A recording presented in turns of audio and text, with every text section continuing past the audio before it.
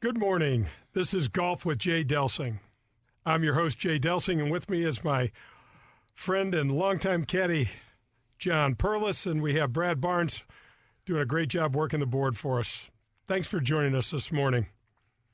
The show is formatted just like a round of golf, and this first segment is called On the Range. Jay, how do you think the show went last week? Have a listen. Yeah.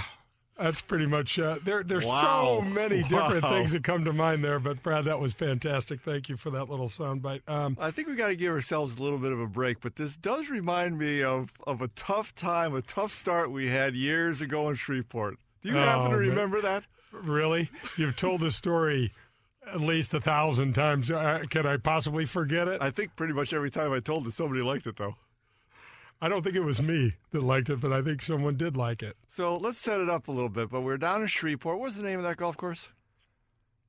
Southwind or something like that? No, I don't remember right now off the top of my head. It was like a TPC or a nationwide event back then or that kind of stuff. It absolutely was a nationwide event. You were all ready for the event. You were playing great. We were jacked up. We're staying at a buddy of actually my father's house off a bayou out in the middle of nowhere. It was just perfect for you and I. It was just having a great time. And then you went out and had a tough start. Well, it's funny because you've become such a good caddy because I know that I went out and had a tough start, but as soon as the rounds turned around, we had a good round together. Yeah. No, it was a terrible start, actually. It was just a basic golf day of just giveaways and 3 putts and penalty shots and 76, I think it was. So 76, there wasn't a lot said after that round. You were clearly, we were both kind of in shock down in the dumps, and I'm not sure we did say a word to each other. Threw the clubs into the trunk. Out the driveway we go. I'm not a coffee drinker, but if somebody offered me a half a cup of cold coffee and a nickel, I'd have sold my clubs, my rent-a-car, and you if I had an opportunity. That would have been a hell of a deal at the time. So do you remember how it went as you're driving out of the parking lot down the long driveway out to the road? I do. I was bummed out and just had a lot of negative thoughts in my head, and I don't think I acknowledged you. I looked forward and I said, "Man, Pearly, I'm not sure if I can ever make another cut again." And there was about a 10-second pause. And I'm thinking, oh, he's going to put his arm around me. He's going to go, oh, don't worry about it. Oh, no. Tell everybody what you said. I said, I'm not sure you're ever going to make another cut either. And, man, did we bust up laughter after that. That was something else. I think we got to save this story, though, for yeah, there's more to that story. Yeah. We'll look back at this in segment 3 or something. But let's yeah, that's pretty good stuff. I feel like we prepped well today. We visited our friends over at Palm Health. We did some little funky meditation thing that I really liked. In the salt room? We did, and we had a cryogenic experience, which was trying to freeze all the goshes that I said last week out of me. And I think there were like 3,000 or 4,000 of those that I think I got out this afternoon. How cold was that cryogenic machine? -120. -120. We survived that. He said 3 minutes. It didn't sound like a big deal until you're in there after about 10 seconds, and it seemed like a big deal at that point. But I did feel great coming out of that. Yep. And so we are. And then we headed off to. Back over to my place. Oh, no, we went to the sauna and steam. So we lived a big life this afternoon, man. We're treating ourselves like the show last week was fantastic. And so we appreciate the help from Amanda and the folks at Palm Health over there in Ladue. It was a hell of a time, and we are absolutely prepared. Yeah, I'm setting us up for the big fall here, but go ahead, Jay. No, that's fantastic. We did have a great day. Let's just do a little overview of what the show's going to look like. We're going to talk about the Century Tournament, the outstanding finish that Xander Schauffele had. There's some rules violations. There's already a gigantic hullabaloo about the rules. We got to talk about the putting with the flagstick in. Yep. We got a great interview coming from Hall of Famer Brett Hall. We've got just some really cool stories we want to tell. We're going to get to Cody Blick this week about his unfortunate and then turn of fortunes all in a matter of about 20 or 30 hours, and so. And a couple of folks that were winners this week. One person, winner this week of the free rounds of golf. We'll read that story on one of the segments as well. Yeah, absolutely. So let's get right into Kapalua and the Sentry event. Wow, this young man, Xander Schauffele, is really making a name for himself. Won the Tour Championship. I think this is his fourth PGA Tour win. Shot 11 under par. That's his par 73 golf course over there. Shot an 11 under par, 62, to beat Gary Woodland by a couple. And here's for your Gary Woodland's perspective. And folks, just listen to this. So you're leading a PGA Tour event. You've got a one-stroke lead over your closest competitor. You've got you're 4 strokes clear of third. Mm-hmm. And you go out and shoot 5 under par. Yep. And you don't win. And Gary Woodland, kind of a not tough per se across the board, but tricky tough. Funky greens, tough to read the grain, the ocean, the slope, and dealing with the wind at the same time. I remember being out there with you. I don't remember that much about the golf part. I remember the Ritz-Carlton and Hootie and Bluefish and some things like that, but I do remember a little bit of how tricky that golf course was to just really take it low. Yeah, it was a tricky golf course, and man, hats off to Xander. What a great start. Hats off to Gary Woodland also, the way that he handled that. He kind of gave him a little body blow over there, and just kind of in a fun way. And Xander's one of those players, Jay, though he seems, you brought up Molinari last week, and he's not there yet. But he's one of those guys that it's kind of a machine. It's simple, it's clean, and he's a machine. He's got the prototypical, just a beautiful body build for golf. He's not too tall. He's strong. He crushes it. He's got it all, and he kind of flies under the radar in the likes of Brooks Koepka. Has not won a major yet, but lots not for much longer, maybe. Not for much longer. Lots to be heard from Mr. Schauffele there. So the biggest thing that happened last week, we talked a little bit about this in our first show, the putting with the flagstick in. One of the things we talked about the rules last week, we weren't really sure what was going to be what was going to be a big deal. You're never really sure about how this is going to play out. Well, putting with the flagstick in, I listened, I read, I did quite a bit of research, and all the tour players were just more than freaked out about what it looked like putting with the flagstick in. And only one young man embraced this, said he was absolutely, from the get-go, going to take advantage of this. He has done, as you would suspect, if you don't know who I'm talking about, you will in a second, he has done tons and tons of scientific research on this Straight up his alley to figure that out. We're talking about Bryson DeChambeau. Yep. He feels like there's a huge advantage putting with the flagstick in. Dave Pelz has kind of tried to measure it, and it's somewhere around 2%. You're going to make 2% more putts. Well, that will be a trend that catches on the PGA Tour if that is the case. But on that note, it's interesting because there's that fraction of an edge, right? And really the difference between winning, losing, fraction of an edge, all that kind of stuff, we're talking 2%. Who wouldn't go for that? My question to you is, and I kind of got a kick out of it through the years being out there, what does that say about the tour players' interest or openness to change, really, of any sort? Here's a change that clearly statistically is going to help them, and they still aren't comfortable with it. Right. I mean, they're going to go to comfort first, no matter what, and then they're going to try to ease into it. Some players like Bryson, he is looking for that edge, and he's looking for that edge scientifically. The other guys are looking for it maybe mentally, maybe in different ways. So to your point, the 2% might not overweigh their discomfort. It may not. I mean, it's going to be, if you can't stand, if you're standing over a 5-foot putt that's got a little bit of break on it, and you're thinking about the flagstick, you're not in the right spot. So it's going to take a minute, but it's also a work in progress. If we're still talking about this, Pearly, in another 3 months, then something's up, because it's not making sense to them and they're not responding in a way. I think you got to give everybody a little bit of leeway here. Why did they make that rule to keep the pin in? Speed of play, I think. Then I'm for it. Then I'm automatically for it, for speed of play. I agree. I mean, the tour player is one thing, but the average guy is playing in his club championship and he chips up to a foot from the hole. He's got his bag on his shoulder. He just wants to putt in, and get on out of there. And so it makes a lot of sense. So is that one of the rules that is adopted throughout golf across the board then? Because you said last week there's some that are kind of adopted by the PGA Tour, but not necessarily in other places or vice versa. Correct. That is. Okay. That's going to be through the board. And Brandel Chambly a friend of mine who will be on the show, made some strong comments, went on a limb like he likes to do. Yes, he does. Authoritatively spoke and said this will be something that just sweeps the tour and that everybody will eventually be putting with that flagstick in. Yeah. Well, by the way, who had the best putting statistics for the first week? Yeah. Bryson DeChambeau led the tournament in strokes saved on the greens. He accepted the change, he understood the advantage, and off he went. Yeah, so that's... You want to address real quick before the end, DJ's violation relative to... Yeah, DJ Broke was the first one to get a two-shot. He got a two-shot penalty. He hit a wrong ball. It had nothing to do, however, folks, with these new changes. This was an old rule. He should have known the difference. He said that. He just made a mistake. He has ball in a hazard. He didn't identify that ball. He wound up hitting the wrong ball, and cost him a two-stroke penalty. So, but it had nothing to do with these latest round of changes that the USGA has come up with. Well, we've got to take a short break. Come back and listen to a couple stories we have. John and I are going to talk about our own experiences over in Kapalua.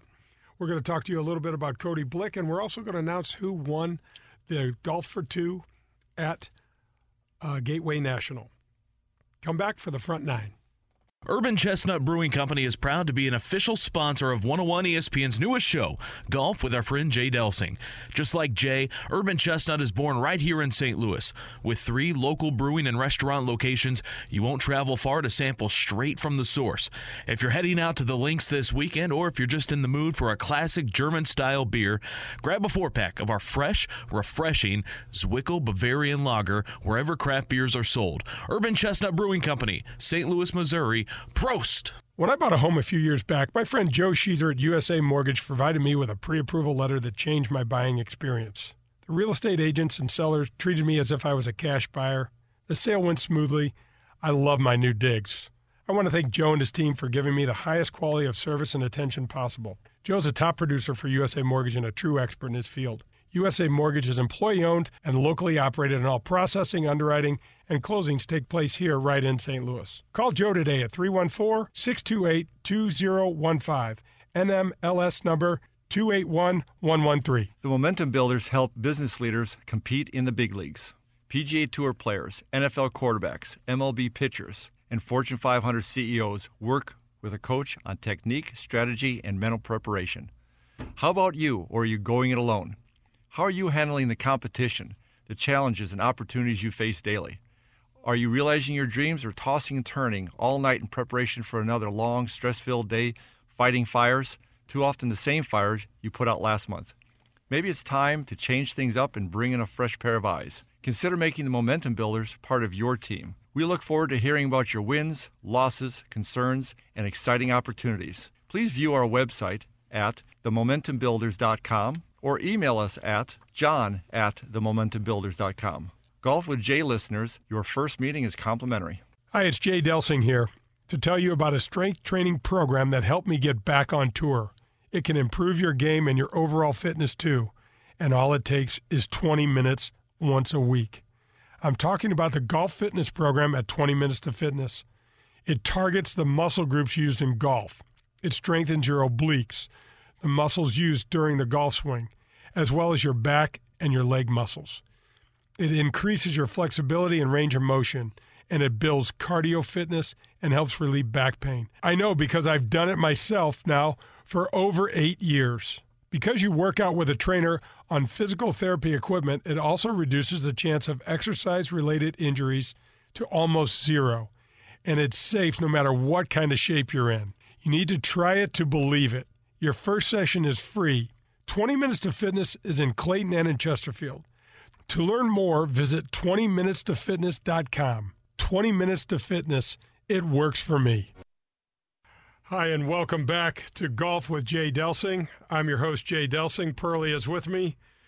And welcome to our second segment. We call this the Front Nine. Please reach out to us with your questions, comments, or any request at jay@jaydelsinggolf.com. That's JAY@JAYDELSINGGOLF.com. Each week, we'll select an email sent in from you listeners, and that winner will receive a complimentary golf for two at Gateway National Golf Club. Compliments of Walters Golf Management. Well, this week, Jay, the first week's winner is from Dr. Manny. He writes, Jay, enjoying the show, wanting to get my daughters involved in the game. Your thoughts, please, on places like Top Golf to get young people to embrace the game. Yeah, first of all, Dr. Manny, thanks for the Yep. response. We appreciate you listening. And I am a dad of 4 daughters. I'm not sure how many. I saw the S at the end of the Yeah. daughters, so I wish you the best of luck with your daughters. But anything, Dr. Manny, that's going to get the girls involved in the game at an early age is I'm all for. So the Top Golf concept is kind of almost like a video game concept. It's there's some gimmicks in it and things like that, but It's fresh, though. It's fresh for that younger group. Of course, and the component that I want to talk to you about is fun. Yep. It is really fun. It's fun to be there. You're spending time with your daughters. There's some bonding moments there, and they're swinging a golf club. And the National Golf Foundation has come out and said this is the main feeder for putting new people and getting new people interested in the game of golf. And so I'm all for that. That's the purpose of my show. That's I would like to do that with some of the other things, with some of my business things that I do, just to get people and understand what a cool game it is, what what some things have done for you and I and for everyone else. And just if we can get more people involved and enjoying it at an early age, they got a better chance of sticking and really getting great benefit from it. Again, the mission for you, of the show is to help grow the game. And, this fits Dr. Manny's email. Jay, when you're helping, whether it's your daughters, other young people, when do you see that glit in their eye? When do you see it kind of grab them? When all of a sudden is it, hey, they kind of like this? Because at first they're grabbing the club, nothing's happening, they can't get the ball airborne, might not even be hitting it. At what point do you kind of see that catch? Well, it's going to be different for everyone. Yep. And I think that's what a good dad is going to pay and a good mom is going to pay attention to, because it might happen in the first 3 minutes. It might take, 2 or 3 years. Just presenting this opportunity for these kids, for your children, it's fantastic. And you know what? They're going to gravitate towards what they're meant to gravitate towards. And unfortunately, the game's not for everyone. My daughter, Brennan, who is a really good athlete, looked at me and said, Dad, it's just too slow. We're not running. I'm not jumping. I'm going to stick with volleyball. And, she played D1 volleyball. So, but this Dr. Manny taking them to Top Golf's a great idea. You can have lunch with them there. You can keep it fun until it catches on. Absolutely. And then you're going to know, because they're going to start coming to you. Like I used to pester the heck out of my dad and say, Dad, can you take me to the driving range? Can you just dump me at the golf course? You don't have to be there. Just when did you start sneaking on that golf course?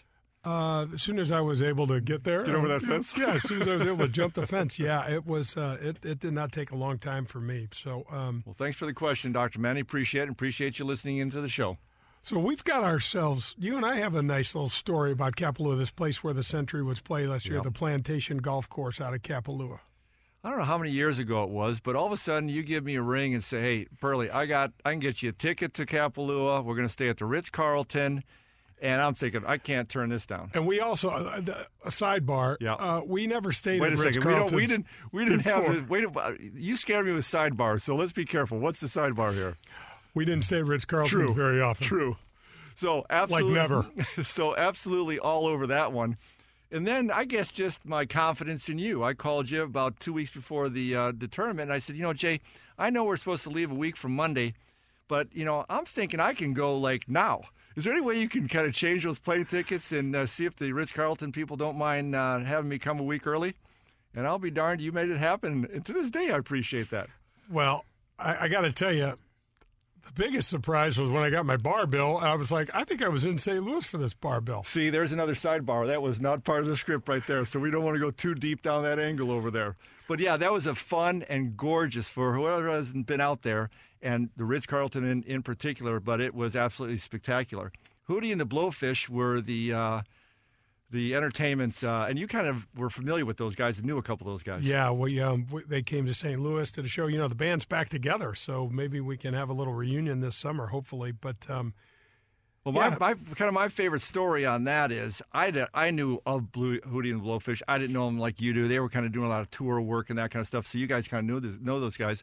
I was down at the pool 4 or 5 days before you got there, and Hootie and Blowfish were doing some other work, and I'm sitting next to this guy, and he's got, long blonde hair. We're having a beer, and you just see, strike up a conversation.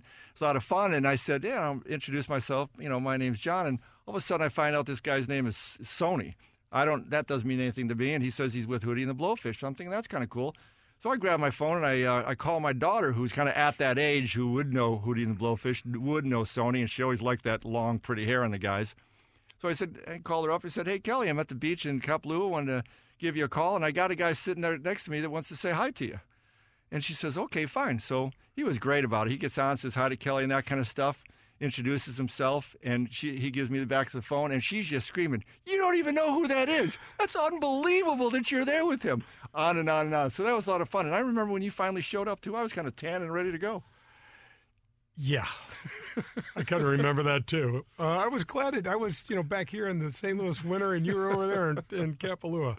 It's a tough life of the every once in a while, a caddy comes. Caddy. Every once in a while, a caddy comes and gets a little bit ahead of the game. The cool thing, though, that I remember was the private concert they did in that small little tent. There was only, I don't know, maybe 100 of us, and we were and enjoyed ourselves a lot. And gosh, another cool thing that golf has provided us. We've got this really cool story that I can't wait to tell you about. I'm not sure if you folks are familiar with a young man named Cody Blick, but Cody Blick had one of the craziest things ever happen to him a couple weeks ago. He was in between the 5th and 6th rounds, web.com, Q School, and had his golf club stolen. Now, for you that don't know this, getting your card at the Q School is basically the only way as a U.S. player that you can get your PGA Tour card. And Cody Blick, without question, the most important round of his life, goes out, his card's broken into, and his clubs, they're gone. Wow. They're gone. So he goes to social media. He goes, this is going to be, I'm going to put a $5,000 cash reward, no questions asked, for the return of my clubs. And he got nothing. Wow. No response, no nothing. So now, sleepless night, no doubt about that. Gets up the next morning, heads to the golf course, and starts talking to the pro, and he starts slapping a set of clubs together. Got a set of irons. He's got some wedges he had never hit before. Takes a putter off the rack, takes the head pro's driver, and goes out and shoots himself a bogey-free 9 under par, 63 to get his PGA Tour card. Awesome. Get his web.com tour for the 2019 season. And there's kind of another funny end of the story. There's, as you know, probably the most important and the most player-specific club in the bag is the putter. Some guys are the driver, too, especially nowadays the driver, but the putter.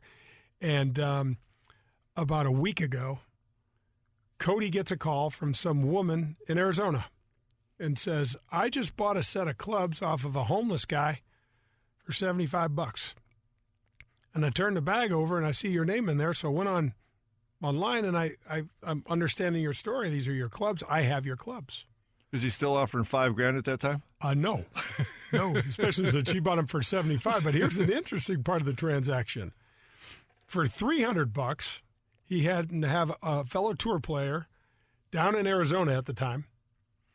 And he said, hey, if I Venmo you this cash, will you go give it to so-and-so and grab my clubs and not let go of them and drive them back here to California? And she said, absolutely. Wow.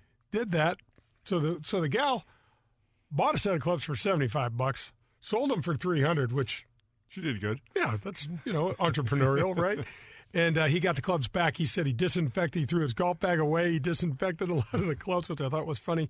But what he did do, and you know all about this, Pearlie, he sent his Scotty Cameron, beloved Scotty Cameron, to the putting studio to have Hank get all the specs back to him as they should be. Pretty cool. So Scotty Cameron's got a very tour-specific studio out in Carlsbad, California. Been to it before. It's really a cool place where he can customize a putter for you. He can every Scotty Cameron is designed with 4 degrees of loft on. I don't know if you knew that. There's a different lie angles for your height and things like that. But, yeah, pretty cool story and pretty unusual situation there for Cody Blick. So what's follow through? Is he going to use those clubs or look at the specs or take some advantage of them? How's that going to go going forward? Because that's a heck of a round at a heck of a time. Yeah, he said he probably wasn't going to use his old set of clubs for 2019, and I can't really say I blame him. Right. Those guys came out that new set came out of the gate charging. So yeah, good for Cody, and just a great story. And maybe setting a little bit of what it's all about, setting expectations.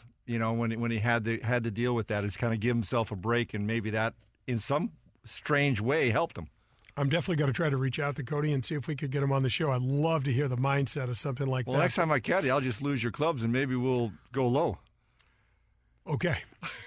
Let's try that. Well, that wraps up the front nine. We're going to take a quick pause so you can hear from some of the folks that support us at Jay Delsing Golf. Come back, and we're going to talk to you a little bit more about that Shreveport Tour Life segment. Urban Chestnut Brewing Company is proud to be an official sponsor of 101 ESPN's newest show, Golf with our friend Jay Delsing. Just like Jay, Urban Chestnut is born right here in St. Louis. With 3 local brewing and restaurant locations, you won't travel far to sample straight from the source. If you're heading out to the links this weekend, or if you're just in the mood for a classic German-style beer, grab a 4-pack of our fresh, refreshing Zwickel Bavarian Lager wherever craft beers are sold. Urban Chestnut Brewing Company, St. Louis, Missouri. Prost! Let me tell you about what's happening at the Jerseyville Carpet and Furniture Gallery. They have the largest selection of Lazy Boy and Flex Steel furniture in the area. They also have sofas starting at just $377. The Kingsdown King Size Ultra Premium Mattress Sets, a $2,500 value, now just $997 while they last. In-stock Mohawk Carpet for just 99 cents a square foot. You can call them at 618-639-9858 or find them online at www.jerseyvillecarpetfurniture.net. This is Jay Delsing, and I have the privilege of talking to Hall of Famer Brett Hull. 19 seasons in the NHL, 8-time All-Star, won the Hart Trophy, the Ted Lindsay Award, the Lady Byng Award, a silver medal in the Olympics, Hall of Fame inductee in 2009. Gosh, Hully, 1,391 points in 1,269 games. Your dad is one of the icon players in the NHL. Man, thanks for joining me this morning. That is my pleasure. You know, we've known each other a long time, and when you called and asked if I'd be on with you, it was a no-brainer.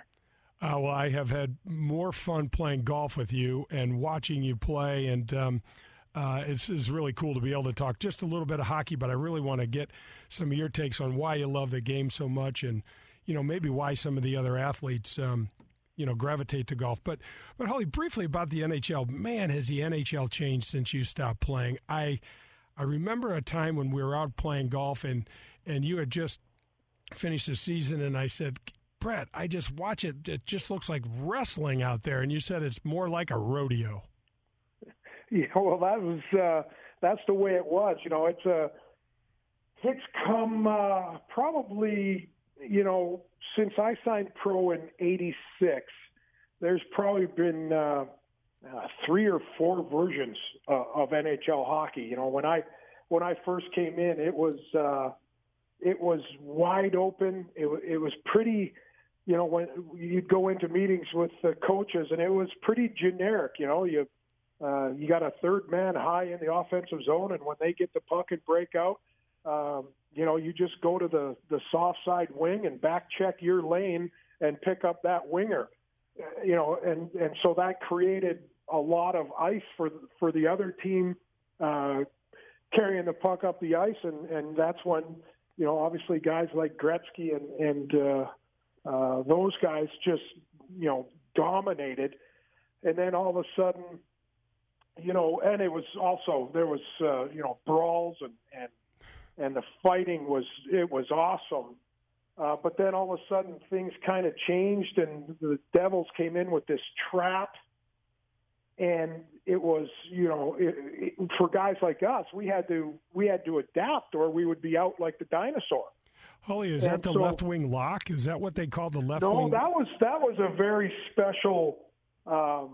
Scotty Bowman and the Detroit Red Wings were the only ones who did that, and that basically was almost the same kind of style as when I first broke in the league, except for no matter who it was, when they were back, they just automatically went to the left wing. And so the defense knew exactly, they knew that left wing every time was going to be picked up by the forward. And so they could press up and do their thing. But because it was in that era, the thing that really changed was the other forwards putting backside pressure on the puck carriers. And so they didn't have as much time or space to do things with the puck. And that was basically the trap as well. The trap just kind of clogged up the neutral zone. But there was this new era of, well, you just can't laze back like the other two forwards. They had to come back, and that backside pressure, it stopped the offensive D from joining the play and created just not a lot of space. So all of a sudden it was, there wasn't as much room, there wasn't as much scoring, and actually the game got, very bogged down and kind of boring. And then all of a sudden now the players are they're so big and fast and reckless, I would say. And you don't even have to be really a good player anymore to play, but if you can skate very well and you're big and you can just crash and bang and move the puck and go to the net, you'll make an NHL team. Boy, Hully, that is, one of the things I watched, they're so sensitive about hooking and slashing and things like that. And I mean, I can remember, watching you in front of the net having, have one guy's got you in a headlock and the other guy looked like he had your right arm wrapped up, and you still wound up getting shots and goals. And your style of play and the way that you adapted in today's game, I mean, if you could have had someone like Gretzky, how many goals could you score now? Well, it's still tough, because the goalies, remember we used to play. There was guys like Darren Pang. Obviously not a very big guy. He was in the NHL, and the great goalies were like Patrick Waugh, who was 6'2", 6'3". Right. So there was a lot more room to score. Now they don't even look at you as a goalie unless you're 6'5", 6'4".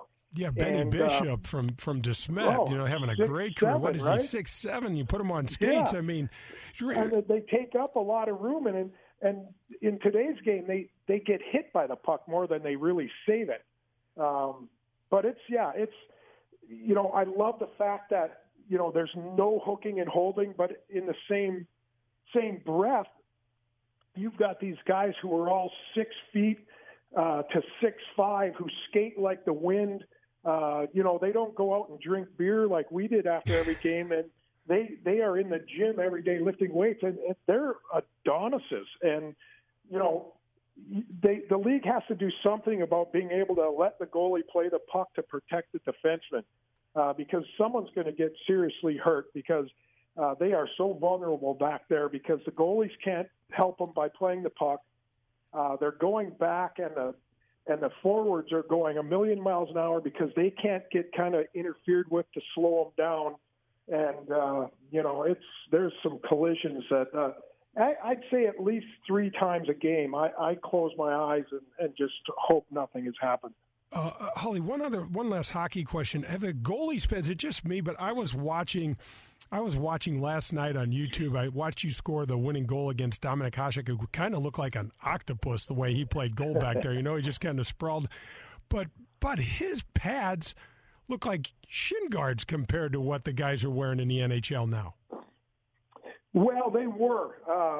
They were smaller, but and the goalies' equipment got really carried away for a number of years. In the late 90s and the early 2000s, the league has kind of put a clamp down on that. I'm not saying that they still don't cheat, and I'm a firm believer of if you're not cheating, you're not trying when it comes to things like that. But,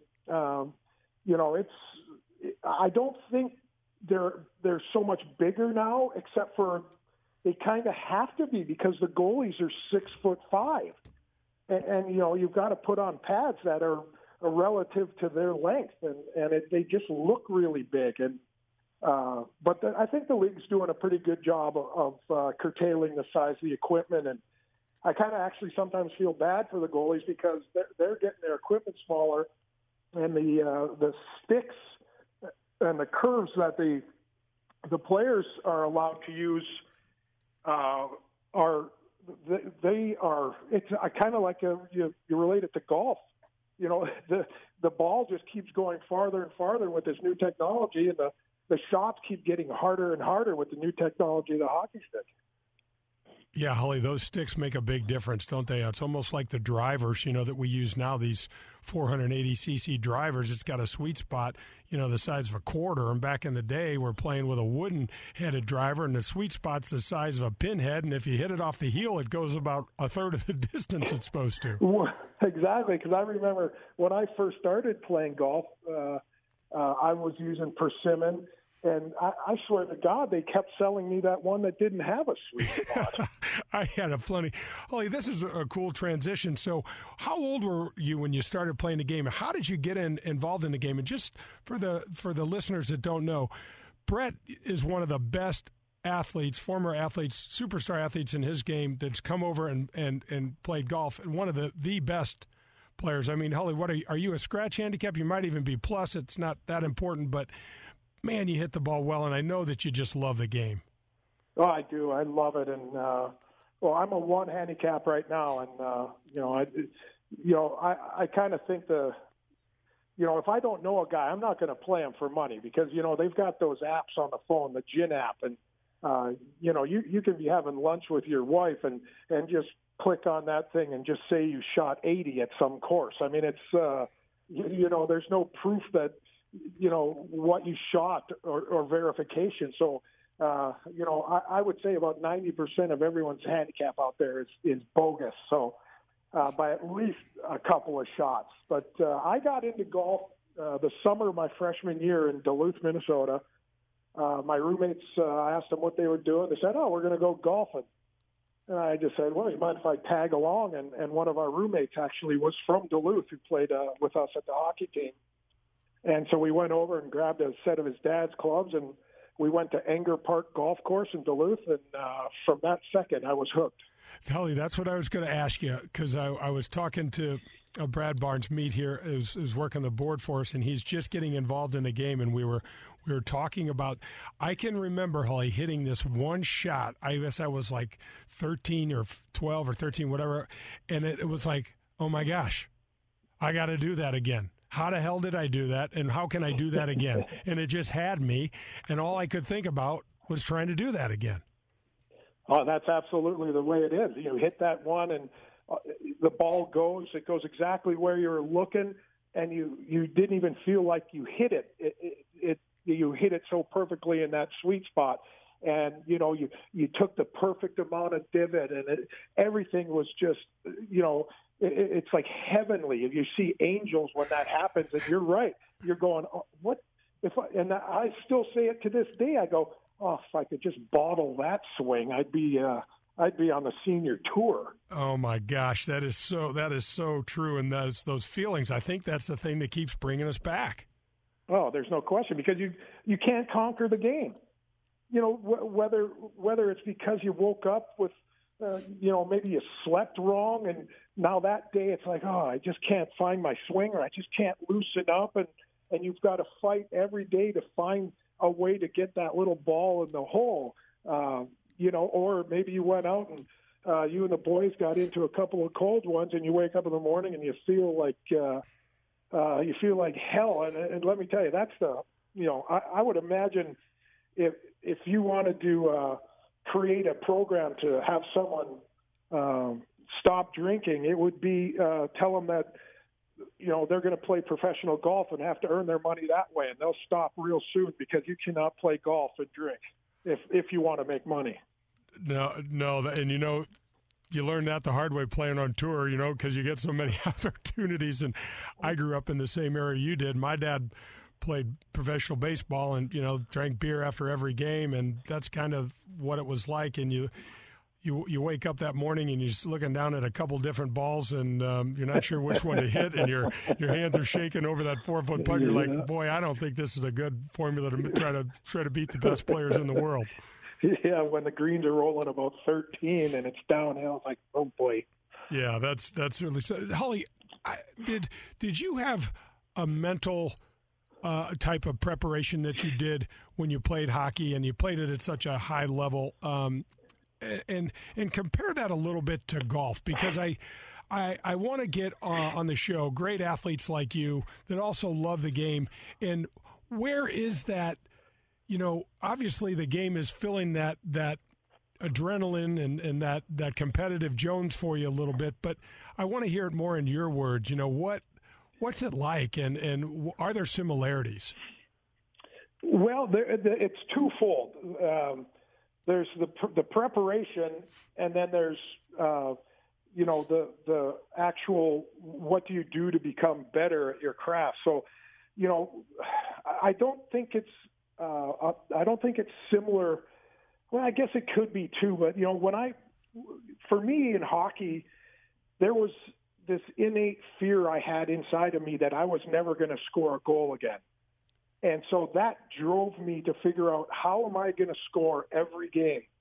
Because that's my job. And if I don't score, and people used to really misunderstand me when we'd lose or win 2-1, and I'd be pissed off, not for any other reason after the game, because, if I get a goal or if I get 2 goals, well, that 2-1 game becomes now 4-1, and it's a much easier game on everyone, from the coaches to our teammates, to those guys out there at the end of the game trying to hold off them when they've got the empty net and the extra attacker out there. Well, if I would have done a better job scoring goals, well, they wouldn't have had to been so, working so hard at the end of the game. And people never understood that. It was like, I was extremely happy we won the game, but I could have made it easier. Yeah, you see what your job is. Your job is right. to score. You didn't score, and if you had scored, you would have made it better and easier for all the team and helped the team. Right. Like I've got teammates out there having to block one-timers and that, and if I would have, they wouldn't have to do that. So, that's one thing. And with golf, it's how can I prepare myself? And it's more mentally with golf. It's like, get behind the ball, stay behind the ball, and when you hit that first shot and you pull it left into the trees off the tee, it's just like, man, like, are you that stupid? Get behind the ball and stay behind the ball. But that's what's so great about golf, is that you can tell yourself all you want, but there's the correlation between your brain and your body sometimes just isn't in sync.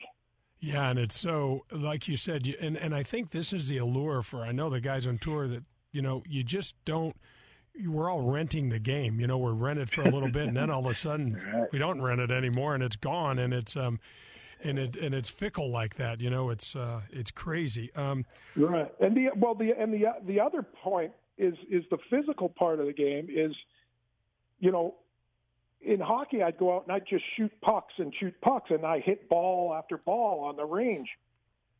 But I completely simplified golf to hockey, and so I said, well, what do you do when you shoot? Well, you take it back and you take it through, and there's timing involved with snapping your wrists and whatnot. And I never got technical with my golf swing ever. My only thought in golf is take it back and take it through.